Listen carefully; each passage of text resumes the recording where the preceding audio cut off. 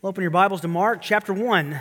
Mark, the first chapter, and this week and next week we'll be able to close out our study of this first chapter as we look this morning at the proof and purpose in Jesus' life, specifically a few busy hours in the life of our Lord.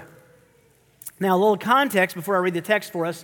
Jesus has just taught with authority, not like the scribes. He didn't have lots of footnotes. He didn't have lots of quotes. He spoke from his own authority in the synagogue. He walks into the synagogue, assumes the teaching position, teaches, and they're amazed. And he also casts a demon out of a man, which always begs the question to me, what was this guy with a demon going to church for? What was he going to synagogue for? But he was there nonetheless for the glory of God. He cast him out.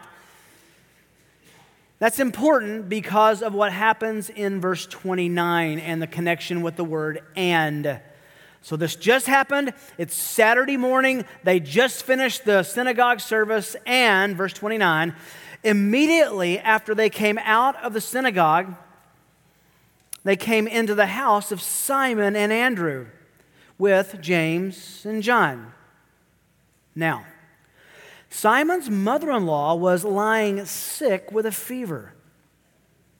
And immediately they spoke to Jesus about her.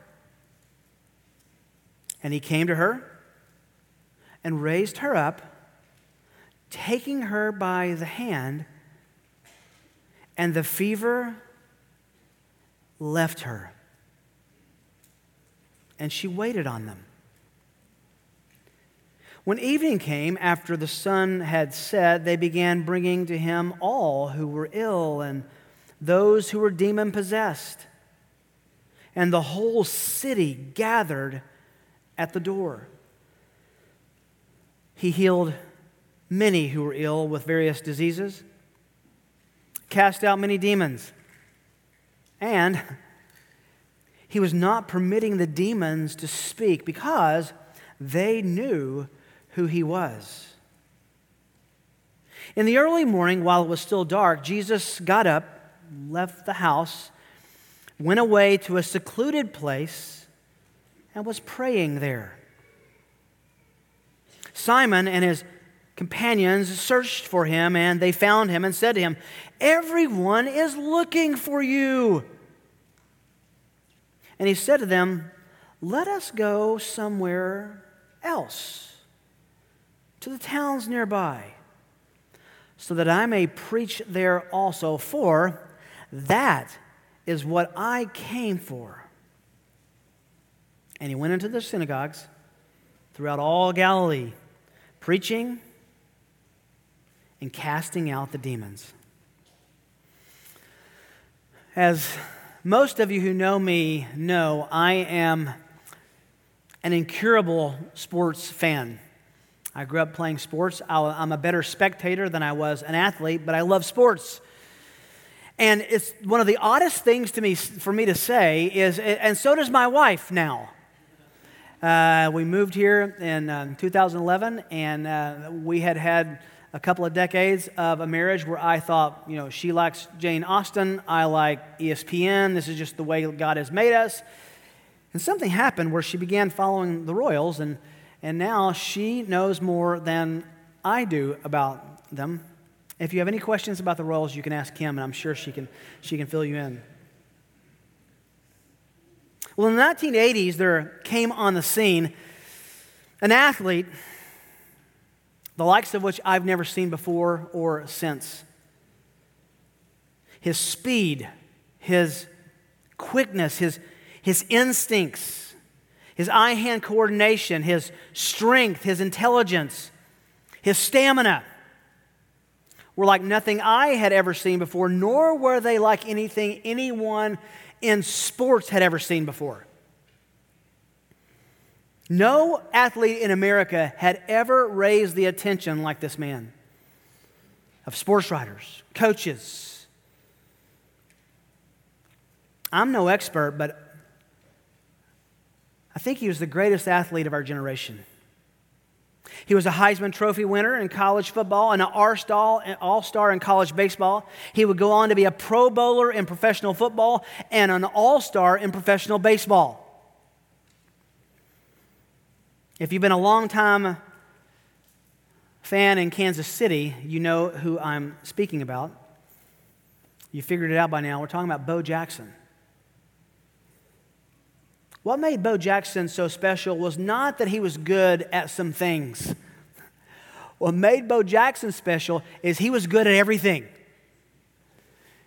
He was a two-sport All-American in high school and played professional baseball and professional football.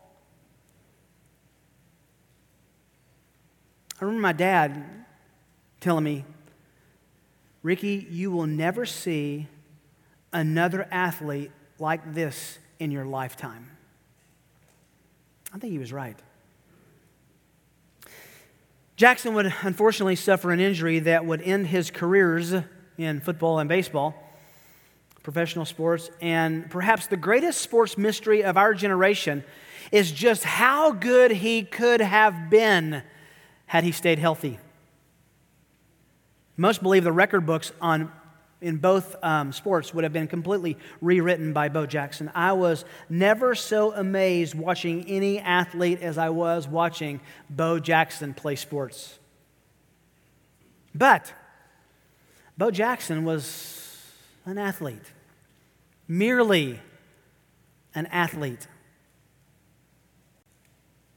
Imagine what it would have been like when Jesus came on the scene in Galilee. He didn't amaze people with his athletic prowess, but if I can use my sanctified imagination for a moment, it's not hard to imagine that the perfect man was not an exceptional athlete. To say that he was good at everything is an understatement. Bo was good at sports stuff. Jesus was good at everything he did. Morally perfect, could heal any deformity or any disease. He could rid people of demons. He could control the weather. He could walk on water. And how about this? He could raise dead people. That qualifies to me as someone of whom a documentary should be written. No man who ever lived amazed the sons of Adam like Jesus of Nazareth. No one. I've seen several documentaries about Bo Jackson. It's fun to watch. And at the end of all these documentaries, it's what would have been like had he not been hurt. It's just interesting speculation. And everyone says that's okay. And he's come and he's gone. And we're now on to other athletes that we compare him to. And it's just kind of a flash in the pan. Can you imagine the documentaries that could and would have been produced about Jesus had the television medium or the movie industry been around at Jesus' time? Obviously, no televisions to broadcast documentaries about him, no movie theaters to show a big screen account of his life. So how in the world would the wonders, the works, the words of Jesus be documented, captured? How would his amazement be documentarized and broadcast to the world? Very simply in 4 ways. Matthew, Mark, Luke, and John. We've chosen for the next few years to study Mark's account of the life of Jesus. If you were, Mark's documentary about Jesus. Over and over we're presented with what he's like and what he did and what he said. And to see that he is amazing and to be certain that we are amazed. Now, in our text for today, we're going to meet Mark and see him recording and highlighting a few hours in Jesus' life. Actually, an afternoon, an evening, and a morning and into the afternoon of the next day. Basically 24 hours or so in the life of our Lord. And they were busy hours, as I'm sure all of his days were jam-packed. In fact, the paragraph before us uncovers the busyness of Jesus, and in the middle of his busyness highlights his purpose and his priorities.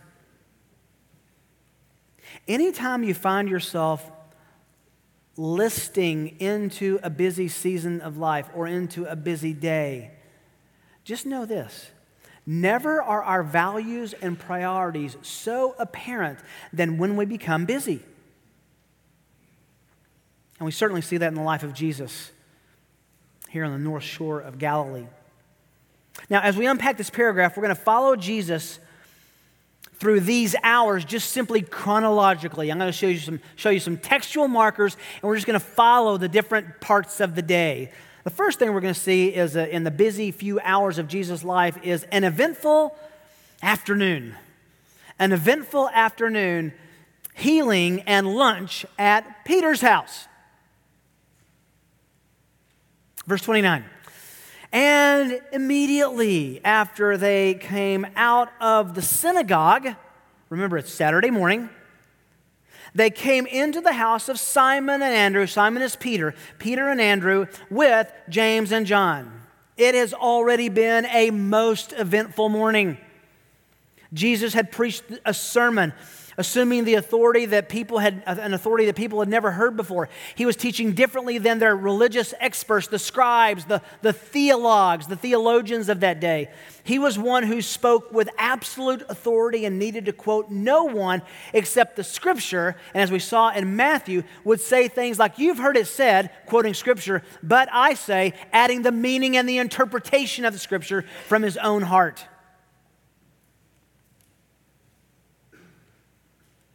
Earlier, Jesus had called 4 men, 2 sets of brothers, Peter or Simon and his brother Andrew, and James and his brother John.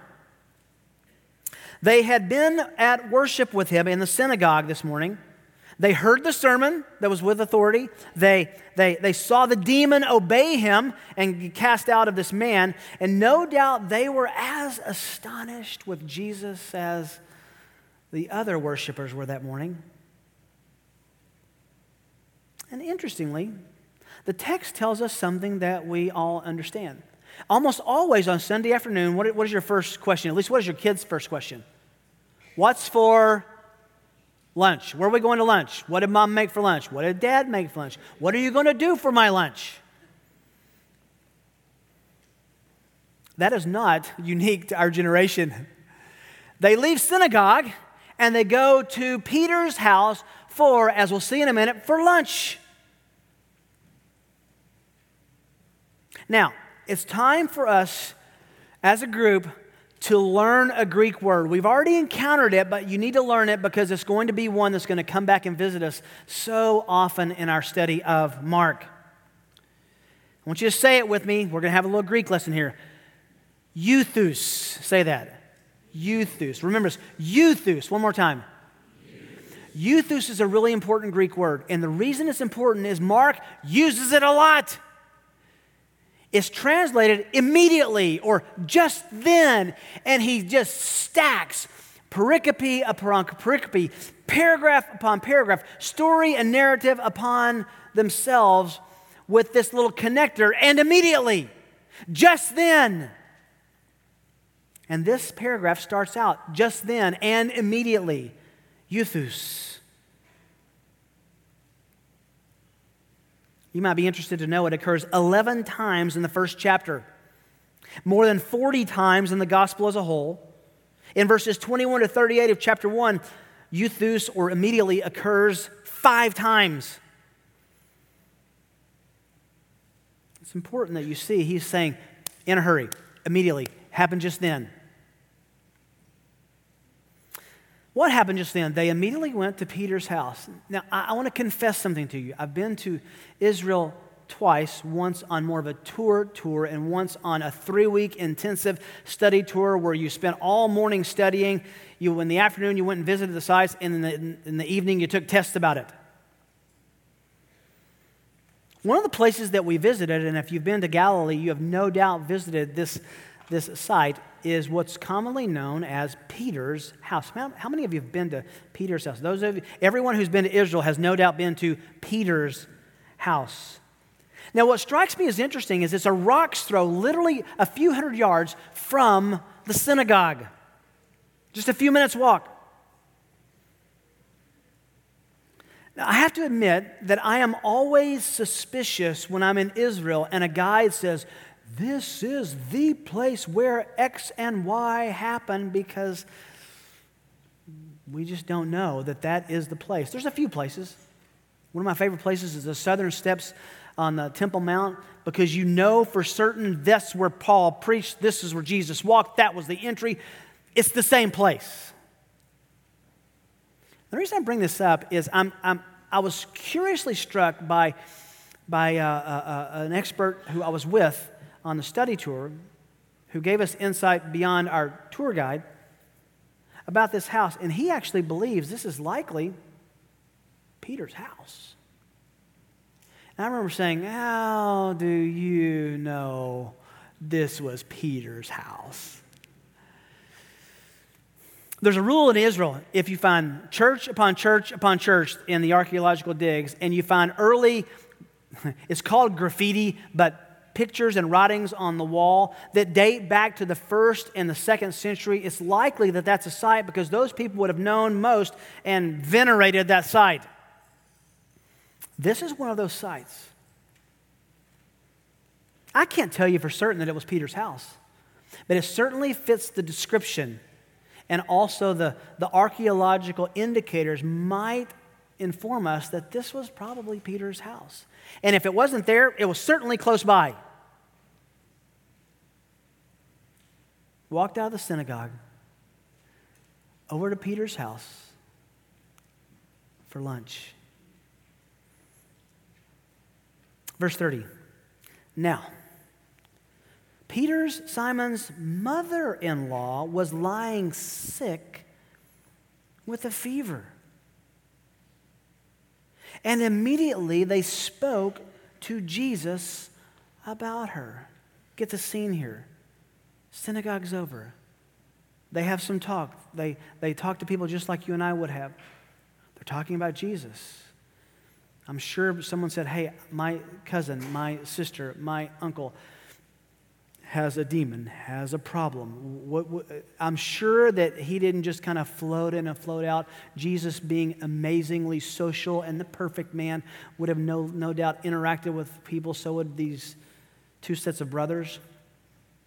The talking is done. They go to Peter's for lunch. And upon entering the house, we find that Peter's mother-in-law is lying very gravely ill and sick with a fever. Now, before we get into the miracle, we need to make an important observation about the first pope, and I say that tongue-in-cheek. Those who say that Peter was the first pope. Popes can't be married, neither can priests. Peter was married, and he had a mother-in-law. That means at some point he had a wife. Good, class. Now, I did look up a few Catholic commentaries on this passage this week, and they were insisting that Peter was not married because he was the first pope, and his wife had obviously died, and that the reference to Peter's mother-in-law is, and without showing his wife in this passage, is proof that his wife had died, therefore he was now qualified to be a pope. I'm not making that up. They say that if Peter's wife were there, she would obviously have been there and helping with lunch, and we would have noticed her. Further, have you ever noticed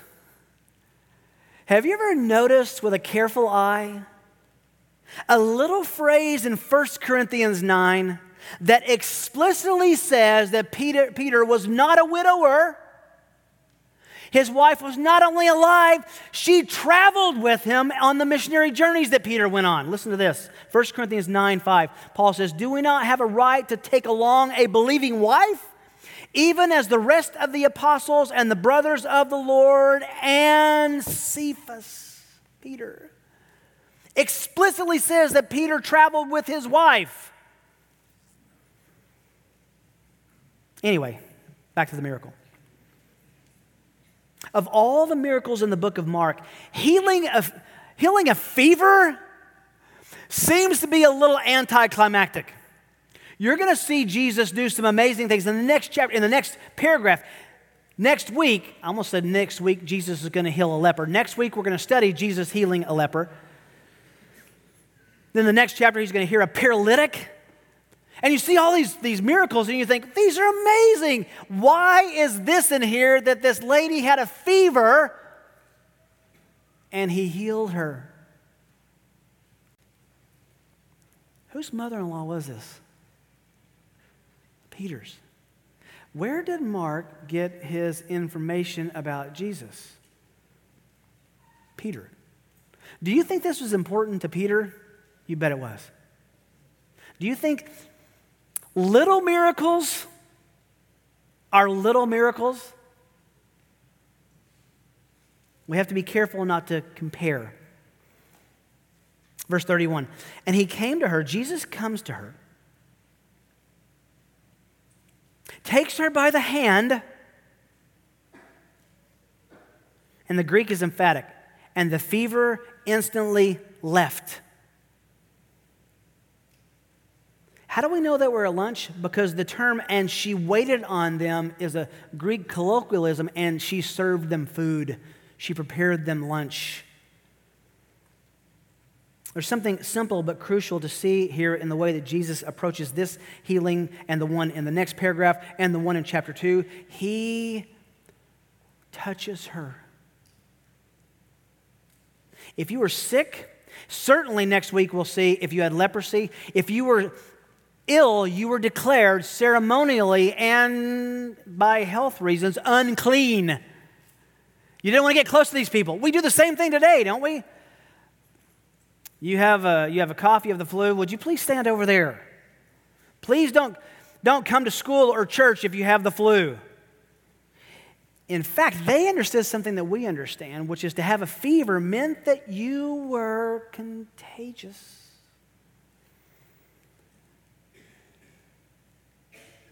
And he goes over and takes her by the hand.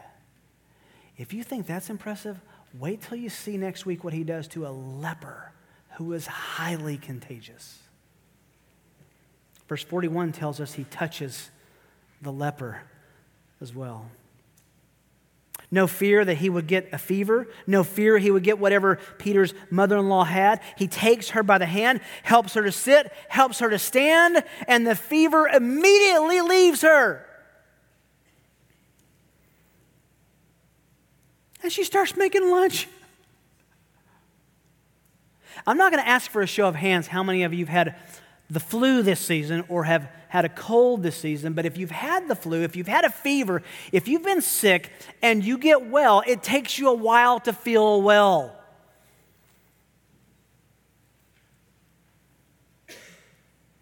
Not Peter's mom. I love how sweet the commentator William Hendrickson describes this scene. Let me just read it to you. He says, Jesus had lifted her up, but now all of a sudden, the fever left her, as all three evangelists state. Moreover, she did not even say, I'm rid of the fever, and completely exhausted. Nothing of the kind. On the contrary, one moment just before Jesus had taken her by the hand and rebuked the fever, there were still flushes on her cheek and the burning of hot skin, profuse sweating, dryness of the throat, or else, depending on what kind of fever, there may have even been violent shivering. The next moment, every fever symptom had vanished completely. And not only was the woman's temperature normal, but such a surge of new strength was coursing through her entire being that she herself insisted on getting up. In fact, she actually got up and started to perform the duties of a busy hostess. She began to wait on all of those present, end quote. Why is this important? Well, a lot of reasons, but one reason, he healed this woman of a fever. He wasn't only concerned about doing massive miracles that would make the front page. He cared about Peter. He cared about his mother-in-law. He cared about his friend Peter's wife. They asked him to heal her. She did. He did. He demonstrates sensitive concern of these first disciples. Now, I don't want to be psychological, but relationally, can you understand the impact this would have made on these four men? The trust it would have imbued to them, the faithfulness and the loyalty this would have generated? Can you imagine if Jesus would have said, "No, I want the bigger stuff. Bring me the lame and the blind. What a fever." I'm always amazed at Jesus' care and attention. Now, the rest of the afternoon is spent in Peter's house, but the evening is about to be far from restful. Let's come to now, number 2, a crowded evening. A crowded evening. More healings and casting out demons. Verse 32. When evening came after the sun set, they began bringing to him all who were ill and those who were demon-possessed. There's a lot of confusion about who the they were. Were the they these four men? Were the they all the city? I think it was probably both. If you knew a man who could heal anything, wouldn't you find someone who needed healing to bring to Jesus?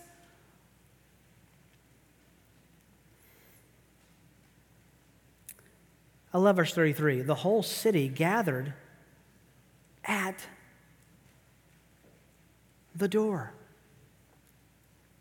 I remember when our boys were young. I remember in the old days when my boys were shorter than me. And we would go to the zoo. I remember specifically being at the Los Angeles Zoo, and we went into the snake place where there's a big round building with all sorts of aquariums where you could see these snakes. And everyone was lined up around the Burmese python. Massive snake. And for some reason that morning, I remember distinctly, it was active and crawling around and slithering around. And there were a dozen or more people around this thing, and we couldn't see. And I remember my little boys being ever so rude and worming their way through the crowd to get to the front. They had to see that's the door. Imagine people standing at the door. They get out of the way. I'm sicker than he is. Let's set the context here.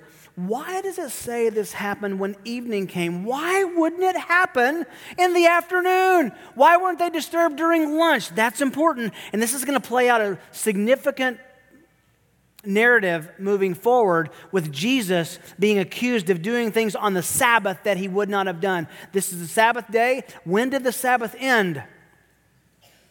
At dark. Why do you think they waited till then? They didn't want to violate the Sabbath. By the way, Jesus has already violated the Sabbath by casting out the demon that morning, and he will do it over and over. The Sabbath would have ended at sunset. Remember that as you read the Gospels, and whether or not Jesus can and should do miracles on the Sabbath becomes a very big deal in the Gospel writer's narrative. Our guide, Mark, is building a case that people continued to misunderstand the meaning and the purpose of Jesus' life and ministry. The crowds, the religious leaders were blind to who he was and why he was doing what he was doing, the wonders and the miracles and what they meant. Now, I think Mark intends for us to visit with our imaginations. Here's a man who had cast out demons that morning,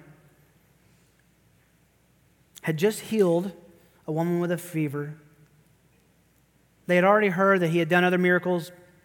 The synoptics tell us, healed the lame, touched the dying. So they brought to him the people who were dear to them. And for the most part, he healed them. He sent out demons of the demon-possessed. But just like we saw last week, he does the unexpected. This is not what a politician does in wanting to point to all they've done. Verse 34. And he healed many who were ill with various diseases.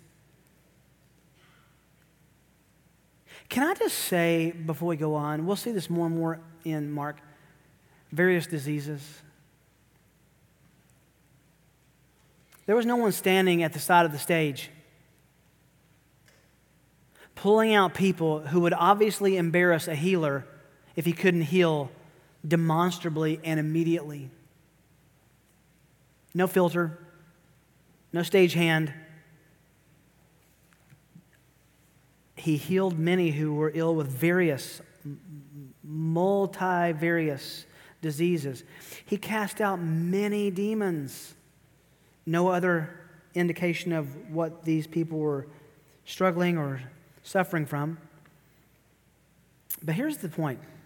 And Jesus, he was not permitting the demons to speak because they knew who he was. We saw this first last week, right? This is what theologians call the secrecy motif in the life of the Lord. Why does he keep doing these things and telling these demons, don't tell anybody? And that's not enough, by the way. 4 times he would perform miracles and commanded silence of the people to whom he had performed them. Cleansing of a leper in 144, raising of the dead girl in 543, healing a deaf mute in 736, healing a blind man in 826. He would do all these healings and say, shh, don't tell anybody. 2 times he told the disciples themselves, remain silent about what you know about me. Add to that, Jesus 2 times withdraws from the crowds to escape detection, 724 and 930, attempting to be secret. And as certain as these attempts to secrecy are, the commands to silence should also be as certain. And here's what we find out. None of them obeyed.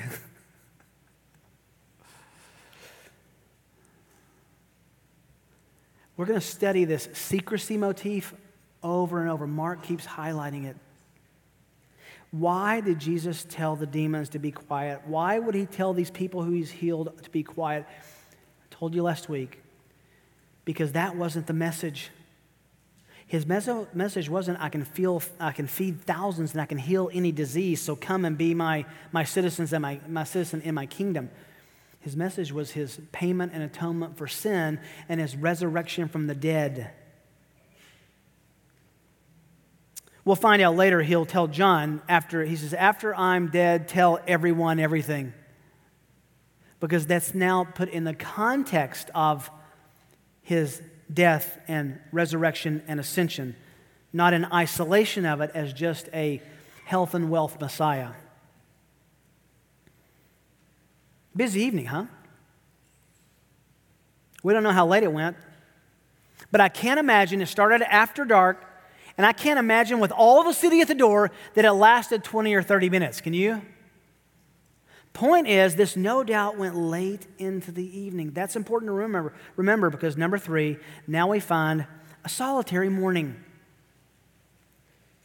Alone in prayer and resolute in purpose.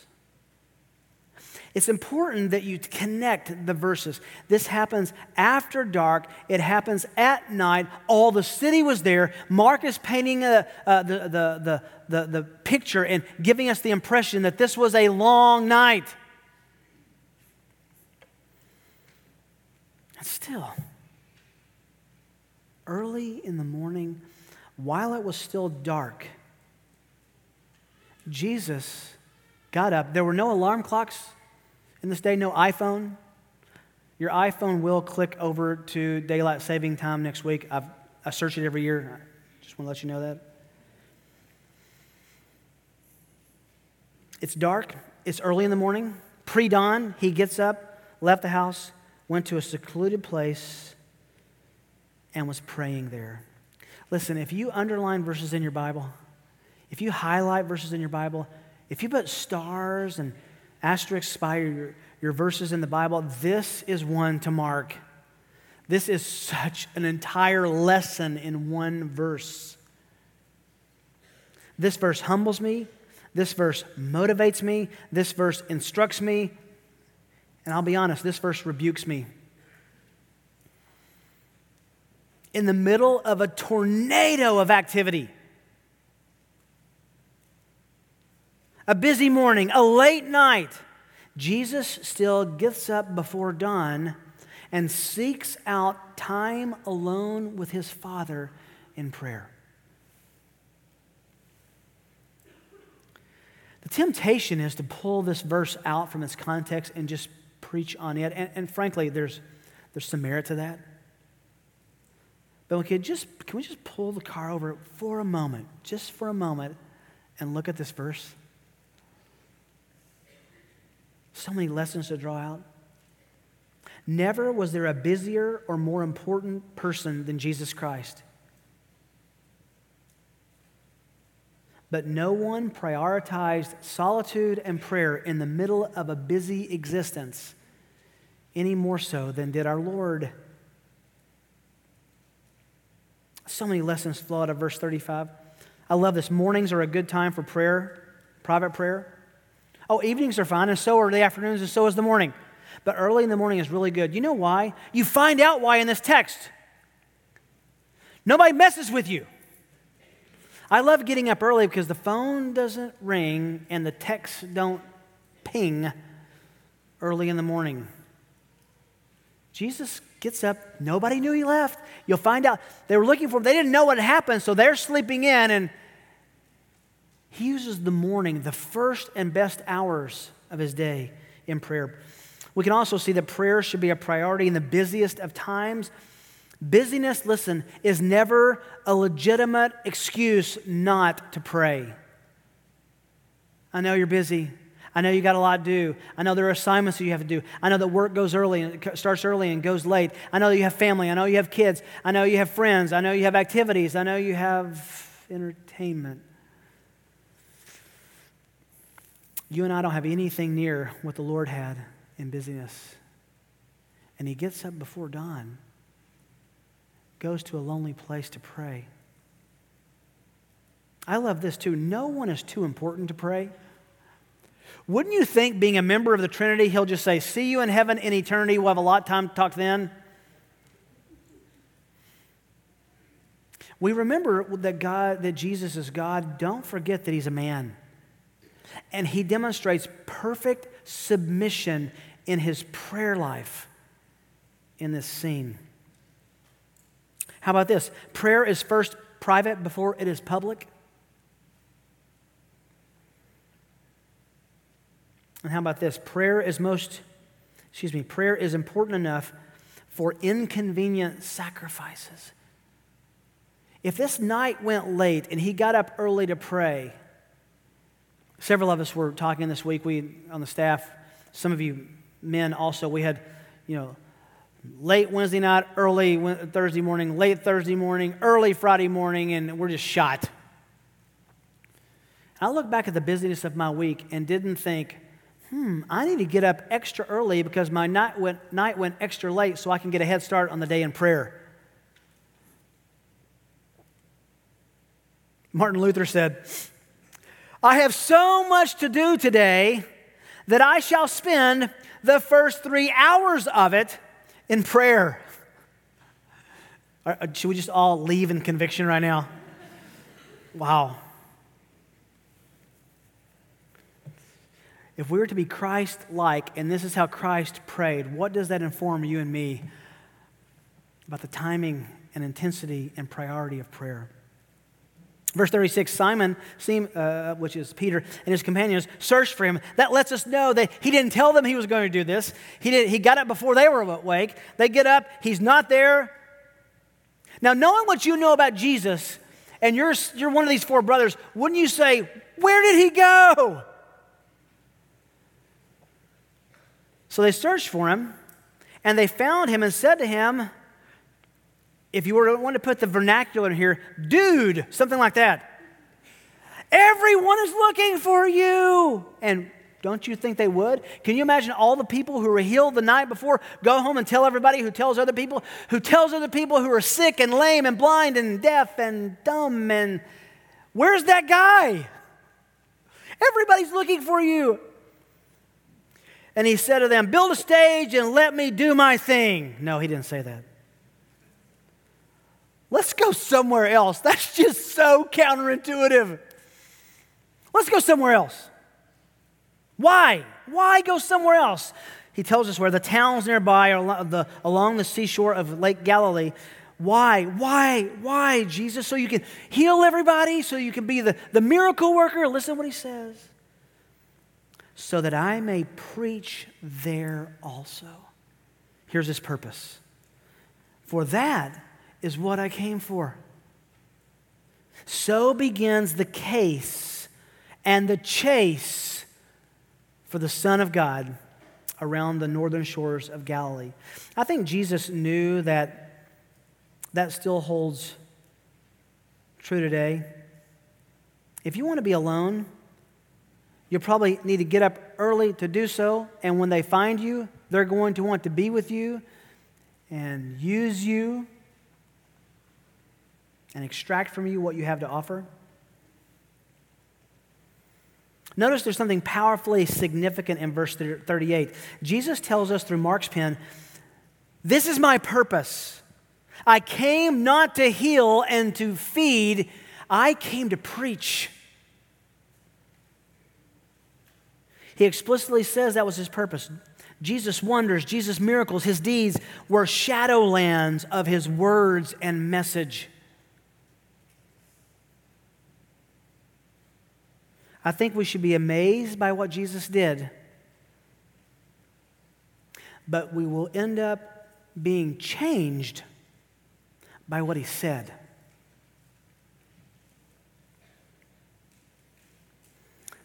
Verse 39 is a hinge verse. It belongs to the paragraph we're looking at and also introduces the next paragraph we'll look at next week.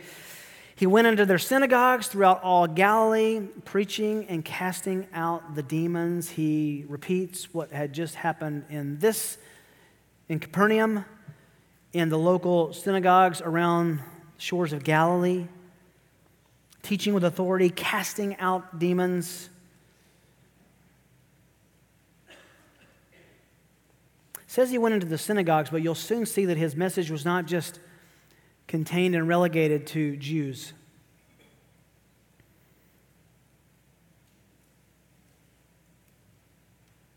What do you do with this?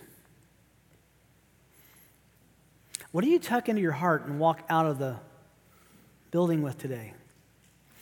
Well, in one sense, whatever the Holy Spirit has convicted you of, but can I offer you a few things that were imprinted on my heart studying this passage? First of all, if demons and disease obey Jesus, shouldn't we? If demons and disease, if evil obeys Jesus, what about the righteous?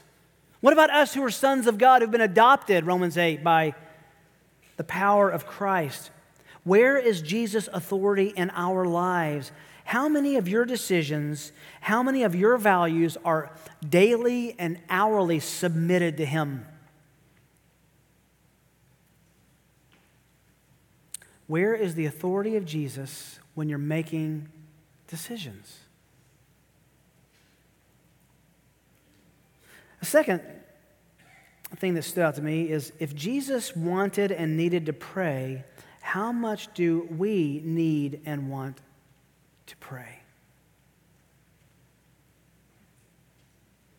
There are two things, listen, learn this 30 plus years of ministry. If you ever want to guarantee conviction on an audience of Bible-believing lovers of Jesus, all you have to preach on is either evangelism, because no one ever does enough of it, or prayer, because no one is ever content with their prayer life. And if you are, our prayer room will be open at the end of the service, and we will pray for your pride. I have never met anyone in my life who looked at me and said, you know what, my prayer life's the best, nothing to improve, got it wired, got it down, maybe you want to come and learn from me. He stands out as such an amazing example. And listen, do we need to say the obvious? If the Son of God wanted and needed to pray to the Father, how much more do we need to and do we want to make the important sacrifices to give Him time. The busier you are, the more you need to pray. Thirdly, do we see the true purpose of Jesus? What's going to happen for the next dozen chapters in Mark is they're going to miss His purpose. They're going to see Him just as people turn on TBN and watch the health and wealth preachers there. I want a relationship with God so that He will give me X, Y, and Z. They misunderstood. And we have to be careful not to do the same. Do we desire to be changed by what He said more than we have the desire to be amazed by what He did? A few weeks ago, I watched another documentary on Bo Jackson, and full confession, it was about the third time I've seen it. But it was still interesting. It was still interesting to me because I'm so taken by the athleticism of Mr. Jackson. Listen, when you and I read Mark or anything else about Christ in the Gospels, in the epistles, in the Old Testament that points to the Savior, are we still interested?